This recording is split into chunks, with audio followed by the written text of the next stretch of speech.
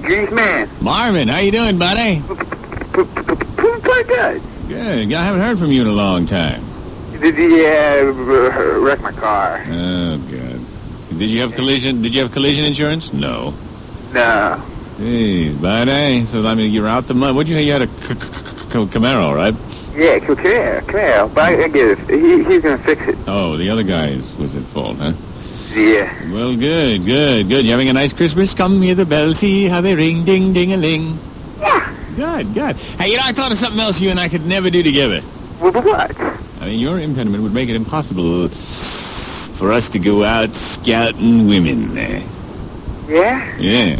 Fortunately, that'll never come up because we're both very involved. You still seeing that pie? Yeah, the Greek one. Oh, the Greek one. Yeah, you're still in love. Marvin's in love. Yeah, me too. But say, this was a year or so ago. Say we were out, you and me, in some very exclusive place. Say we went out for Sunday brunch, you and I.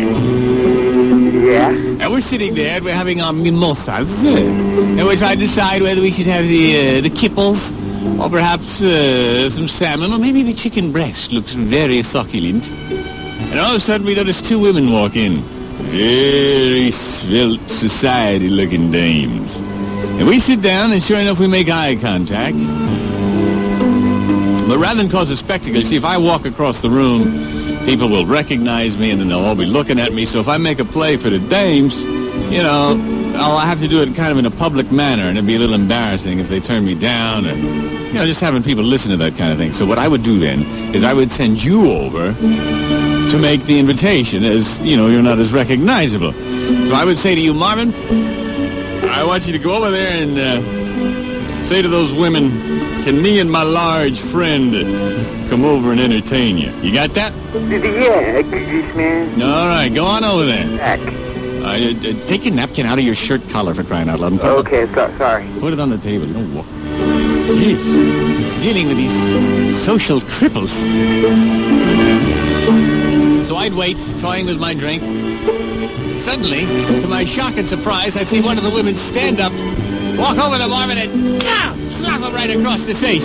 Everybody in the place looks as he comes walking back sheepishly and sits down at the table with 5 red fingerprint marks right across his face. Greasman. What went wrong? What did you say to those women? I just went up to her and said what you said. I said, me and the very large friend would like to come and